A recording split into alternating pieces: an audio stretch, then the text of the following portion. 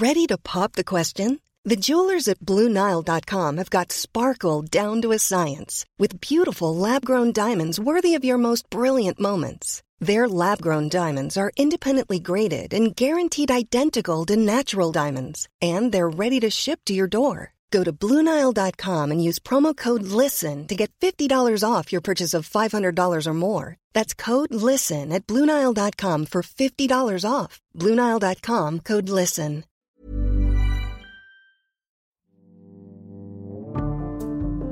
This is The Economist Asks. I'm Anne McElvoy, bringing you the show this week from the World Economic Forum at Davos. And we're asking, how is war in Ukraine changing the world economy? It's the place high up in the Swiss Alps where the global elite have gathered since economist Klaus Schwab founded the Forum 51 years ago. Ever since, he's convened business and political leaders, along these days with NGOs, texters, and a sprinkling of celebrities with pet causes, all debating major issues that impact global well-being. It's the first time the Forum has met in over 2 years, and a smaller gathering this time. Instead of the usual snow-capped mountains in winter, spring flowers and sunny showers have been all around us. The wider backdrop is, however, frosty. Russian delegates disinvited, and the Russia House recast as an exhibition of war crimes committed against Ukraine. In the hubbub of the conference centre just behind me, and over some fine dining in ritzy hotels in the evening, the spectre of a recession and deglobalisation are the dominant concerns. So how are the two scenarios interlinked, and how will war in Europe affect an already stressed worldwide economy? Later, we'll hear from historian and economist Adam Tooze for a long view of events, and from Adina Friedman, President and CEO of NASDAQ, for a perspective from the markets. But first, I'm joined by the Economist team here with me at Davos. Patrick Fowles is the Economist's Business Affairs Editor, and Rachna Shanberg is our Finance and Economics Editor. Hi, Patrick. Hi, Anne. And hi, Rachna. Hi, Anne. Thanks both for escaping your bilaterals to join me. Patrick, the World Economic Forum, the WEF, as we say around here, is back after its 2-year break. Does it feel like the same old Davos to you, or a new era? I think it's different in two notable ways. One is the time of year. So normally this event happens in January. It's now happening in May. And I'm reliably told by one of the people organising it that the air conditioning almost broke down on the first day and everyone was going to sort of roast to death in the conference centre, which would be a new problem. But the other big change is really who's here. And you mentioned the Russians, who are obviously not present, but the Chinese are not here either. And we've picked up from one of the very few mainland Chinese people here that there's probably about 10 Chinese delegates officially at Davos. Normally it would be several hundred. And I think in a way that speaks to the broader picture of a fractured world where we have big blocks of the world not here and a sort of division between Western countries and some emerging countries and those two big autocratic powers. Rachna, this is your first Davos, so I suppose you're less noticing who's not here than who is. What's your impression? I have to say, as an economist, this sounds a little bit geeky, but it's a very efficient way to meet people. You're sort of speed dating with bigwigs, finding out what they think about the world, exchanging ideas with them. It's just a very impressive way to meet people, especially after 2 years of being locked up and barely seeing anybody. It's great. There is something about turning round and finding yourself lodged between a major hedge funder, a central banker, and a prime minister or deputy prime minister, thinking how long you would normally have to wait to access these people. So from our point of view, that works very well. But Patrick, the agenda this year is obviously very conditioned by Ukraine and by coming out of the pandemic. Which speakers have stood out to you as encapsulating the problems we face? Well, we had President Zelensky tune in to a breakfast meeting, and I think you could get a sense of him galvanising the room and just how dominant the war is, particularly for the European and American people here, both in a geopolitical and even moral sense, but also just because of the economic implications. The interesting thing we've picked up is that for a lot of the participants who are from Asia here, the war doesn't feel that central to them, and it feels a very Western-centric way of thinking about the world. That is interesting, because we even talk at that breakfast where Zelensky came on the broadcast of it being a Ukrainian Davos. And some people are saying this very proudly, and I suppose it is for those who are very focused on the Ukraine crisis. But Rachna, I mean, when you're looking more broadly and talking to people from all across the world, do you think that they see it that way, or is this just one of a number of things that are moving around on the agenda of concern? There's lots of worries on the minds of business people and the central bankers and policymakers we've been talking to. One is the economic and business impact of the war. The other concern is what all of this means for the world economy. In Europe, there are worries that if there were an embargo on oil and gas, the continent might slip into recession. Lots of people worried about what's going on in China, the zero COVID strategy and lockdowns there, and what that means for supply chains. So I think pretty much everybody we spoke to seemed to have some sort of doomsday disaster scenario and what that might mean for their business and the economy that they oversee.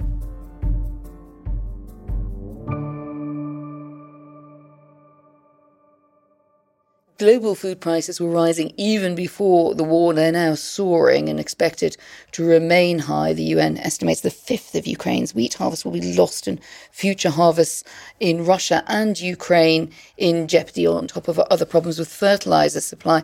What are the short-term and long-term solutions that could mitigate this impending food crisis, Patrick? The thing everyone's focused on is whether there could be some kind of agreement over releasing the food stocks that are in Odessa and whether the Russians would sign up to that, whether perhaps the Turkish government could lead that effort. But it needs to be some kind of agreed approach. I think the second bucket is switching foodstuffs and changing people's diets. So we had a long chat with someone closely involved with this in India, where the diminished supply of wheat, which is partly because the production in India has been suffered from the hot weather there, is going to be replaced by rice. And then I think longer term, it points to the importance of using, I think, technology to deal with climate change. And can we grow more drought-resistant crops? Can we irrigate new parts of the world? But it's clear that the risk of this kind of food crisis is actually rising because of climate change, and that's become another big long-term priority. I think something that I gained a bit of insight into is the difficult decisions that need to be made by ministers. So a couple that we talked to, for example, had introduced bans on exports. Listening to their motivation for why they had done that and the kind of domestic consequences of not being able to afford grain for public programmes at a time when they know that demand would be really high, for example, just lays out how difficult this question is, I think. Patrick, you're a former correspondent in India, and protectionism there and the wheat export ban looks like a bit of a signal that this could become more commonplace as countries look to shore up their own supplies. Do you think that is what's beginning to happen? Well, let me give you the case for the defence from India, which we heard in detail. In essence, India is not normally a major wheat exporter and has never been. Secondly, India has a big public procurement programme. I think it's 45 million tonnes a year, which it distributes to hundreds of millions of very poor people. Now, because the wheat crop has been hurt by the very hot weather, the size of that stockpile's halved. So India's ability to distribute food to hundreds of millions of people on the borderline has halved in effect. So I think the Indians argue we were never a big structural part of the wheat market. We've had a genuine crisis of production and our hand has been forced. And my sense is a lot of governments are aware of the danger of a kind of tit-for-tat series of bans on the global trading system, but also that quite a lot of governments are being put in a really, really difficult situation where probably they ultimately have to value the welfare of their population ahead of other countries. And that's obviously dangerous. The World Bank warned recently that war in Ukraine is set to cause the largest commodity shock since the 1970s, the increase in energy prices, the largest since the oil crisis of 1973. I'm struck, Rachna. I haven't been coming since 1973. Don't laugh. I'm not that old.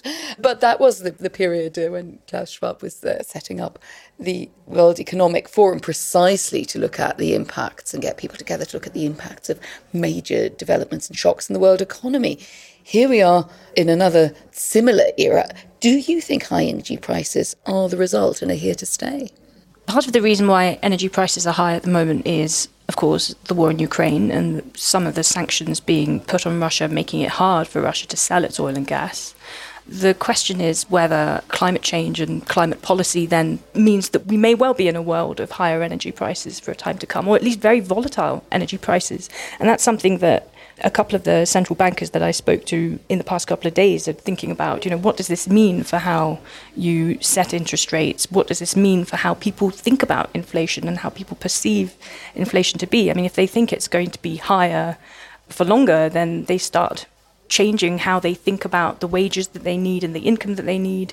And so, again, a very sort of tricky problem here for central bankers, and trying to work out how persistent this shock is going to be is one of the big questions of the day. I think that's right, Rachel, and the sort of uncertainty is clear. I mean, we spoke to one of the big state-owned oil companies. They obviously have a particular side in this discussion, but, they did make two quite pertinent points, I thought. One is that travel is just coming back properly, and that could increase the demand for oil by 2 or 3 million barrels a day from the normal level of roughly 100, which means there's another upward demand on energy. And then secondly, the hostility towards the oil and gas industry and the demand that it does the renewable energy transition has meant capital investment in fossil fuels has dropped probably quicker than is optimal. And the result is, I think, over the next few years, you will have quite tight energy markets simply because there isn't a big extra supply of capacity in the world. It does sound as if countries will find themselves with an invidious choice between tackling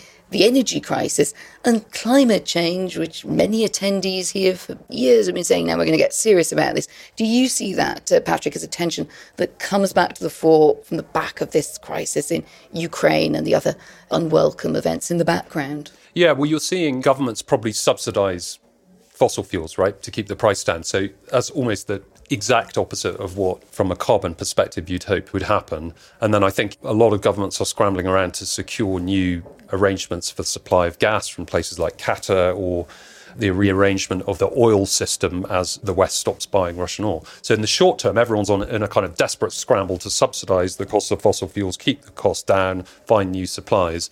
And then you'd hope that on a slightly longer term horizon, probably about 5 years, the rate of investment in renewables is actually going to be quite a bit higher. Now, if you ask me if I think that's going to happen, I would say yes. So I don't think what's happening is completely devastating for the climate, in the sense the short term is you've got to do what's necessary to keep people warm and electricity running and so on. And then probably the sense of prioritisation of climate change a bit further out, I think, is much higher than it was here, say, 2 years ago. I'll be back in 5 years and find out if you were right. Rachna, record high food and energy prices mean that inflation is on the increase all around the world. Which countries are feeling it most? And are you seeing a potential peak here? Pretty much everywhere, I think, with the exception of China. Even Japan is experiencing, for the first time in a while, a little bit of inflation. Will it be here for a while? I think in quite a few places we're probably around the peak in terms of annual inflation rates. But the question now is, after a decade of inflation being too low, whether we're now going to be in a world of inflation that's a little bit higher than policymakers would like. So, will people just get used to demanding higher wages? Will their expectations of inflation start to rise? And that's something that we've been looking into and thinking a little bit about. And if you look at labour markets in America, even parts of Europe, they're really quite tight. So there's a lot of demand for workers. There are vacancies chasing fewer and fewer unemployed people. So you bring that all together and it does seem like there's a bit of impetus for inflation to stay a little bit higher than maybe central banks would like. And I think if you hear what the bosses say, it's a kind of central bank's nightmare. So what the central banks want is the companies to say, well, costs are going up, but we won't raise prices, we'll take a hit on our profits. All of the companies are saying, we'll pass it through to customers, and what is more, we're expecting a big wage rise for our employees at the end of this year. So the picture from companies, I think, is unequivocally that inflation has taken hold and is not going to be that easy to get back down. I found myself in a coffee queue with 2 central bankers behind me only at Davos. Lucky Do you find you. it? Exactly. Really? Exactly. I should have had your job. Maybe not. But there they were, both having a very intense conversation about inflation, how to tame inflation, the kind of pressures that they felt they were under, and some of the critiques they were getting from economists here at Davos and obviously beyond. And it just reminded me how much it is on their minds. What are the tools that are left in the kit to tame inflation, Rachna? Well, I used to cover the European Central Bank, and I really didn't think I would see them talking about raising interest rates for a very long time. But it seems like, the signalling is very clear that they're going to be raising interest rates. Central banks in America, Federal Reserve, and in the UK, the Bank of England, have been raising interest rates already. They've pretty much all stopped their bond buying schemes. So those are the sorts of levers that they've got in their toolbox. And I think the danger, obviously, the thing everyone's worried about is, in order to be credible, particularly the Fed has got to both raise interest rates and, if you like, be seen to be raising interest rates quite emphatically. And the danger is that causes more big ructions in financial markets, which we've seen so far this year, and ultimately may trigger a recession in the US. So that's the kind of calculus that I think a lot of people are trying to get their heads around. It's undoubtedly a worrisome time for the global economy. The head of the International Monetary Fund, Kristalina Georgieva, declined to rule out global recession if the situation in Ukraine worsens. To what extent do you think recession fears are already materialising? You look around the world and there are different pockets of risk. So Europe is much more exposed to the energy shock coming its way. That's the big danger there. America's got this inflation problem. It's worse than anywhere else.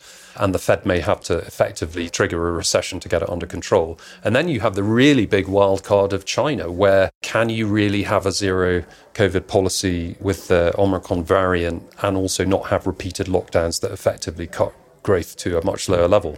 So I think there is, in all of the big three pillars of the world economy, really quite obvious and glaring risks. Probably in China and in Russia, their economies are shrinking. Russia because of the impact of sanctions.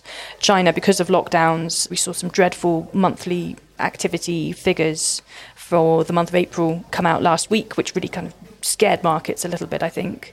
In places like Europe and America, maybe it's still a risk that is yet to materialise, and everybody's laying out the conditions in which these economies might fall into recession, but we're probably not there yet. 2022 has certainly been a stormy year for the financial markets. So to hear how volatility has impacted trading, I spoke to Adina Friedman, President and CEO of New York's Nasdaq Stock Exchange. I always try to put myself in the mind of an investor. And when you are thinking about an investor investing in a stock or investing in any sort of market, their job is to try to predict the future, the future earnings of a company. And if you think about an investor today and they're taking all those externalities and trying to factor those into, let's say, a discounted cash flow analysis for a company, it's very, very difficult to understand how you would then discount future cash flows. I think on the back of that is making it difficult for investors to make conviction buying decisions. It's much easier to sell than to buy right now. And you are obviously seeing that manifest itself in the markets. I think the other thing is the news of the day is factoring into the markets in a way that I think that you don't normally see when you have a lot of stability in the environment around you, because investors can process that news in the context of a conviction buying decision and to determine what that means in terms of factoring it in. But when you have all these other externalities on top of that, and then you have news pouring in every day, it makes it very difficult for them, again, to make those decisions, which of course then contributes to the volatility in the markets. I wondered if you could remember a time or a reference point in history that was like this, where, as you say, world events in different parts of the world are impacting very quickly and directly on the markets. I'm taking out the financial crash as being a bit of a case of its own, but does it remind you of anything? I actually think that it doesn't, actually, to be honest with you. And I've been with Nasdaq since 1993, so I have definitely seen different cycles. I think that this is very interesting because we're finding now the global supply chains, that is a part of the economy that really has changed dramatically in the last 10 to 20 years. So the reliance that we have, the interdependence we have on each other, has made it so that world events somewhere else in the world have an impact on your own domestic market, right? I think the second thing is technology has really kind of brought us all closer together, but also has made information more readily available, which then impacts markets faster. It also makes it so that investors from all over the world have access to markets, but they're also impacting markets and the volatility in the markets in new ways as well. In addition to the fact that you have a combination of economic factors like inflation and changes in Fed monetary policy on top of a geopolitical unrest situation in a significant part of the world, on top of the fact that we're still coming out of a pandemic. So the supply chain shocks that are coming off of that is a confluence of factors that I don't think we've ever experienced before. Again, investors don't have any point of reference. So when they're trying to predict the future, they don't really know what the future could look like because they've never seen it before. Brief word on supply chains. I found two very different reviews around this year at the World Economic Forum. Most people saying this is still a real problem and we will see it. We'll see it when we go to order something and it takes ages to turn up or isn't available or the price shoots up. But I've also heard some people saying, well, actually, it's a bit like it's a snake and it's making its way through. But some of those blockages from the pandemic are unblocking, and we might get better than expected news when it comes to, say, the next quarter. Where are you on that? Well, I think, first of all, supply chain challenges, there are several factors that are contributing to it. Some are structural. So the port system in the United States is just underdeveloped. And therefore, when we had this huge surge of demand for goods, ports just weren't able to accommodate that amount of supply coming into the country. And that is a challenge that will work itself out. It's a little bit more like a pig in a python, right? Moving its way through. I think, though... But then you also then have the supply chain shocks from, let's say, the lockdowns in China. I think that's a new factor that then has to work its way through, hopefully as China returns to a normal operating model in the next few weeks or months. Then you have the geopolitical risk that really creates supply chain shocks in food and energy. So all of those have to work their way through the system. So some may abate. Those pandemic-related, demand-oriented, I would say, supply chain shocks for goods, those I think that they might abate over time. But then you have to still see these new ones working their way through. And I think that's why it will probably be a little bit more of a longer-lasting challenge. I think a pig and a python is going to be my lasting metaphor to take away from this Davos. It was a record-setting 2021 in the IPO market. This year's a lot more challenging. What are you seeing in terms of companies wanting to go public or taking a bit more of a let's wait and see, let's hold back the big plan? We have about 270 companies on file to list on NASDAQ right now, which is actually a higher number than we had at the same time last year. However, I think that they are certainly waiting to make sure that when they go to market, that investors are ready to take that risk with their capital and put their investment behind them. So you have to understand when a company is thinking about the public markets, they're thinking about a few things. One, are they ready? Do they have the control structures in place? Do they have the ability to discuss their business plans? Do they have the ability to help investors predict the future through, an understanding of the business model and how it's going to progress? But then also, are investors there and ready to put their capital to work to take a risk on a company that, they may have only met once? I think that that's where the challenge is right now. We have a lot of companies that, frankly, are quite ready. I've met with a lot of really, really interesting businesses that want to access public investors, but they don't want to know that those investors are ready to invest in them. And right now, I think that's a very difficult calculus for investors. So you're seeing companies on the sideline for the period of time. We'd like to think that if inflationary effects start to abate, and therefore the monetary policy decisions the Fed's making are starting to have a positive impact, supply chains start to improve, those two things, I think, alone will make it much more comfortable for investors to be able to make that risk decision. There's always tomorrow in the markets. There's always the day after tomorrow. Always. The week after tomorrow, the year after tomorrow. What do you think the longer-term challenges are? Yes, the markets are an eternal journey, always. I think that the challenges for the markets as we go forward is just finding our footing. Having some of these unknown factors become a little bit more known. Starting to see some directional element to the broader economy, which then, of course, will create more direction to the markets. Now, the big challenge that we have in the United States is having the Federal Reserve make their policy shifts and do it successfully, and I would say gracefully, in a way that draws some of the demand out of the market, tries to take some of that growth down without turning it into negative territory. And I think that that's a confluence of things. One is the underpinning of the U.S. economy continues to be fairly strong when you look at consumer spending and you look at some of the underpinnings. Also, fiscal policy decisions that were made a year ago are still deploying capital into the system. But at the same time, I think that consumers need to feel confident about their future too, because that factors into whether or not they start to pull back on spending, they save their money, therefore the demand curve comes down. So they want some of that, but they don't want too much of that. So I think that's the delicate dance that the Fed's going to have to undertake. Adina Friedman there, ending our conversation with her thoughts on what the picture is for the markets in the years ahead. One of the daunting challenges facing world leaders meeting here at Davos or watching from afar is the eventual reconstruction of Ukraine. In his address on Monday to the forum, President Volodymyr Zelensky said his country had suffered $500 billion of losses. Ursula von der Leyen, President of the European Commission, called for more European solidarity. To explore how reconstruction might work and what implications the war will have on the future economic world order, I spoke to the historian and economist Adam Tooze. I started by asking him what shape the Ukrainian economy was in when the war began. It was an economy experiencing rapid growth just before the war, but over the last 10 years, its track record has been miserable. In fact, going all the way back to the 1990s, it's one of the slowest growing economies in the world, if you can believe the data. And that in the Ukraine is a big issue. Any expert on the region will tell you the GDP numbers are messy.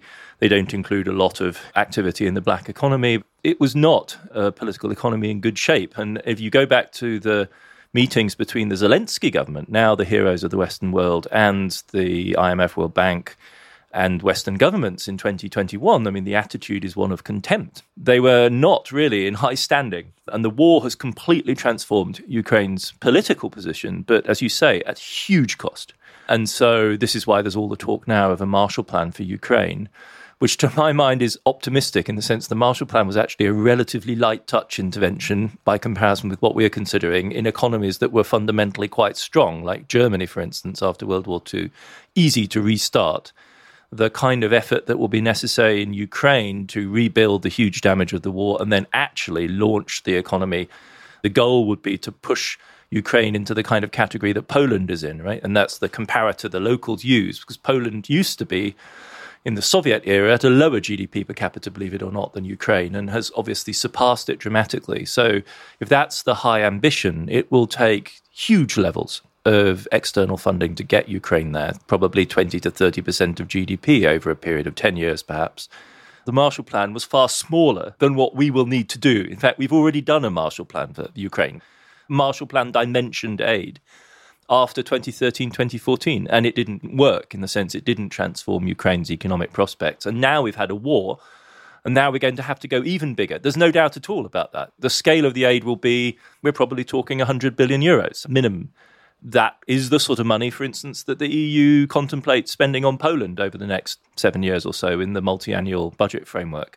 So we're talking a bit like with NATO, de facto EU membership on the sort of scale of aid that you receive through structural adjustment and regional funding within the EU for a non-EU member. I think that's the future, and that is very large scale. It's a huge commitment, both institutional, political, and financial, and will require some pretty tough choices in Brussels, I think, because the military aid is overwhelmingly coming from the US, but there's no reason to expect that American political system will maintain a long-term civilian aid program for Ukraine. That in itself is interesting. You think it's a humanitarian course, but in the economic sense, a problem that's going to come back to Europe's doorstep rather than be sorted out by the US Treasury and whoever's in the White House. Well, I think the IMF and the World Bank may help, and that's probably the way in which America, which has a preponderant vote on both, will support this. But it is on Europe's doorstep. It's exactly the sort of strategy that Brussels really was inching its way towards for the last decade and now I think needs to embrace. But the problem, of course, is it has to be then reciprocated on the Ukrainian side.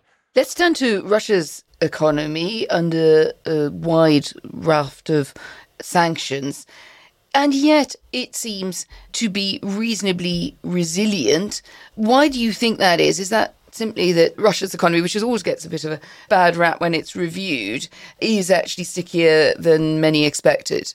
I don't think we should ever have been naive to the extent that we were about the robustness of a big, sophisticated economy like Russia's. You only have to look at the example of Iran, which has been living for years under sanctions.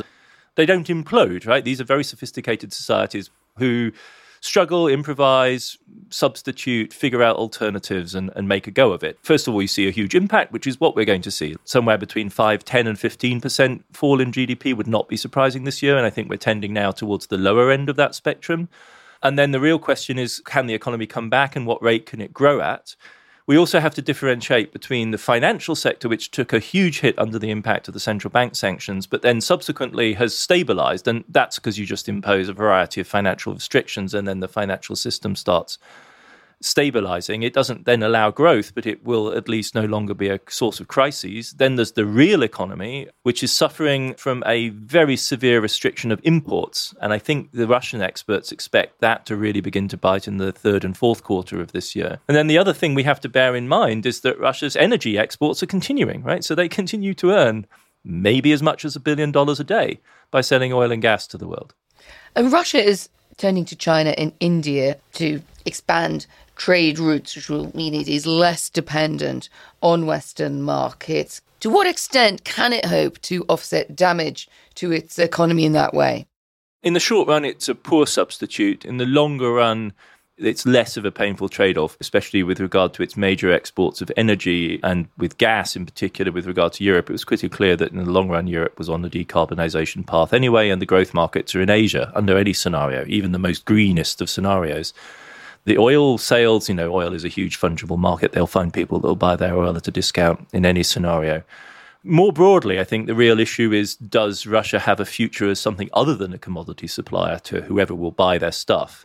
And that's where the real pain is, I think. And that's where you also see the desperation of the Russian middle and upper middle class, many of whom have emigrated, because they no longer see a future for their Russia in essentially being a second-tier raw material supplier to Asia. That is the prospect. The Economist has written about the war in Ukraine accelerating the world's division into economic blocs, and Russia looking more eastwards while the West will have to trade more with geopolitical allies, and that globalization that we've all been writing about, thinking about for so long. Is that the way that you see things evolving? I'm not convinced that the idea of blocks is going to be terribly helpful in this, because those seem to me to imply a kind of clarity of division, an alignment of the different parts within the world's power structure in terms of hard power, tech, soft power, finance, raw materials, and so on, all aligning in fixed blocks, right? Which is the sort of Cold War model, where if you're on the Western side, you get your gas and your oil from Saudi Arabia, whatever. If you're on the Soviet side, you get it from Russia, and so on and so forth. That kind of segmentation. What I see more is a series of sort of polarized overlapping networks in which power is expressed differentially depending on the type of network you're talking about. So to be concrete, when Biden goes to Asia, what he's looking to do is somehow align the economics with the military and political security pact the United States is trying to create. And he's having an incredibly hard time doing it because it's not clear that America can any longer articulate a trade-based bloc with Asia. It doesn't have the cards because of American domestic politics. So instead, what I think we're going to see is a security policy alignment of Asia with the United States, and on the other hand, a trade policy alignment through structures like RCEP, the big free trade zone, which takes them more towards China because of the dynamo of China's economic growth when that resumes. And I think there is a presumption that even if it takes a hit, it will at some point resume at a pace of maybe 4 or 5% per annum, which is still very considerable. So I think that, to me, is the complexity here, is polarization, yes, increasing tension, yes, but not a neat division into segments along the Cold War lines. We've talked about how the war will affect Europe and the West. What about other countries around the world? I mean, you've raised concern about the looming debt crisis, and particularly in countries like Tunisia and Sri Lanka. And a lot of those countries and regions will be sending people to Davos, basically trying to bang the table and say, look, don't forget us. In our big sweeping overviews of the world economy, we are apt to forget the differentiation, the unevenness of economic development. And you can have Algeria and Tunisia side by side in North Africa. Now, Algeria is experiencing a sudden and unexpected gas price boom, and its regime, which a couple of years ago The Economist was writing very alarming reports about Algeria for very good reason, right? It looks as though it's riding for a fall, is boosted by gas exports, whereas Tunisia, which doesn't have the benefit of those to the same extent, is now, I think, under very severe financial and domestic political pressure. So I think that's what we've really got to develop a radar for, is this unevenness. Where is it that the combination of rising energy prices, rising food prices, and rising interest rates, dollar-driven interest rates, Fed-driven interest rates, is going to exert the most pressure? And it's a spotty picture across the world economy and varying by region, again, going away from this idea of blocks towards a more differentiated view.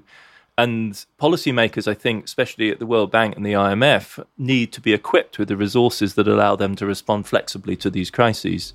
We need to have liquidity facilities in place so as to avoid turning squeezes, which are temporary squeezes, into crises which really do very serious damage to the prospect of these societies.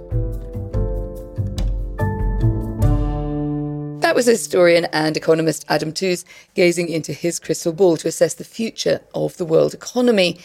And to finish our special show from Davos, I wanted to get final thoughts from Patrick Vowles, the Economist Business Affairs Editor, and Rachna Shanbhogue, our Finance and Economics Editor. Patrick, what do you think the longer-term implications of Ukraine will be on the world economy? Well, if you look over 3 time periods, the first is the immediate commodity inflation shock, which is happening right now and is a severe problem. The second is the supply chain adjustment that's happening, starting, and I think it's going to accelerate. People have had the trade war, COVID, now a hot war in Ukraine, and companies really are beginning to try and come up with a plan B to organise themselves to be more resilient. And that's a really big change that potentially alters how the world economy works compared to the last 20 years. And I think the furthest horizon is the impact of sanctions, actually, because Russia's been partially cut off. The Ukrainians, President Zelensky, is demanding even tighter sanctions from the West. And I think a lot of countries that are not aligned on either side or are on the Russian side, like China, are going to be thinking very carefully about how to redesign their financial systems to mitigate or completely protect yourself from Western sanctions. That'll take 10 years, but is a very big trend. Rachna, the question of whether the war in Ukraine as well as the COVID-19 pandemic have sounded the death knell for globalisation looms large over the event here this year. Do you think it's a path to the end of globalisation as we knew it? The death knell for globalisation has been rung so many times that I'm not sure I want to do it again. But I'll make a couple of observations. One is the point about the resilience of supply chains that Patrick mentioned. Since Donald Trump initiated his trade war against China, people have been talking about this as something that might happen, that supply chains might be altered. And for a few years, it felt like people were talking about this, but nothing was really happening. What I found really striking from all the meetings here at Davos was just getting a sense that now this is actually starting to happen, that businesses are starting to think about this, bankers are seeing this sort of activity happening. So that's one sense in which globalization as we know it might be changing. And then who's here is something that's really struck me. So we haven't seen that many Chinese people. Obviously, there are no Russians here. But, we've seen Indians out in full force. When you walk down the main streets, there are sort of kiosk after kiosk for many of the Indian states wanting to get more investment. There are lots of Indian companies here. There are lots of Indonesians here. So maybe that tells you something about how the face of globalization might be changing. In fact, we met one Indian tycoon who complained there were too many Indians around, and where were the Chinese and Americans? So, yeah, definitely right there. Last time I was here, it was 2020, and The Economist Asks pondered whether the world still needs Davos. Has 2022 proven it does or it doesn't? I think it's probably had a pretty bad stress test. The pandemic prevented travel, the geopolitics mean there's huge disagreements, and at the end of the day, it's still happening. Possibly at a slightly smaller scale with a little bit less pomp and possibly even a little less insincere public comments by people virtue signalling. But it's still here, it's still happening, and I think that probably does suggest it's going to be around for a while longer. Thank you very much indeed for joining me, Patrick Vowles and Rachna Shanbhogue, and my thanks to Adina Friedman and Adam Tooze. Well, I'd be curious to know what you think. What would your priorities be if you had the main stage at Davos? Write to us, podcasts@economist.com, or you can tweet us at The Economist. As our show draws to a close, so too does another World Economic Forum.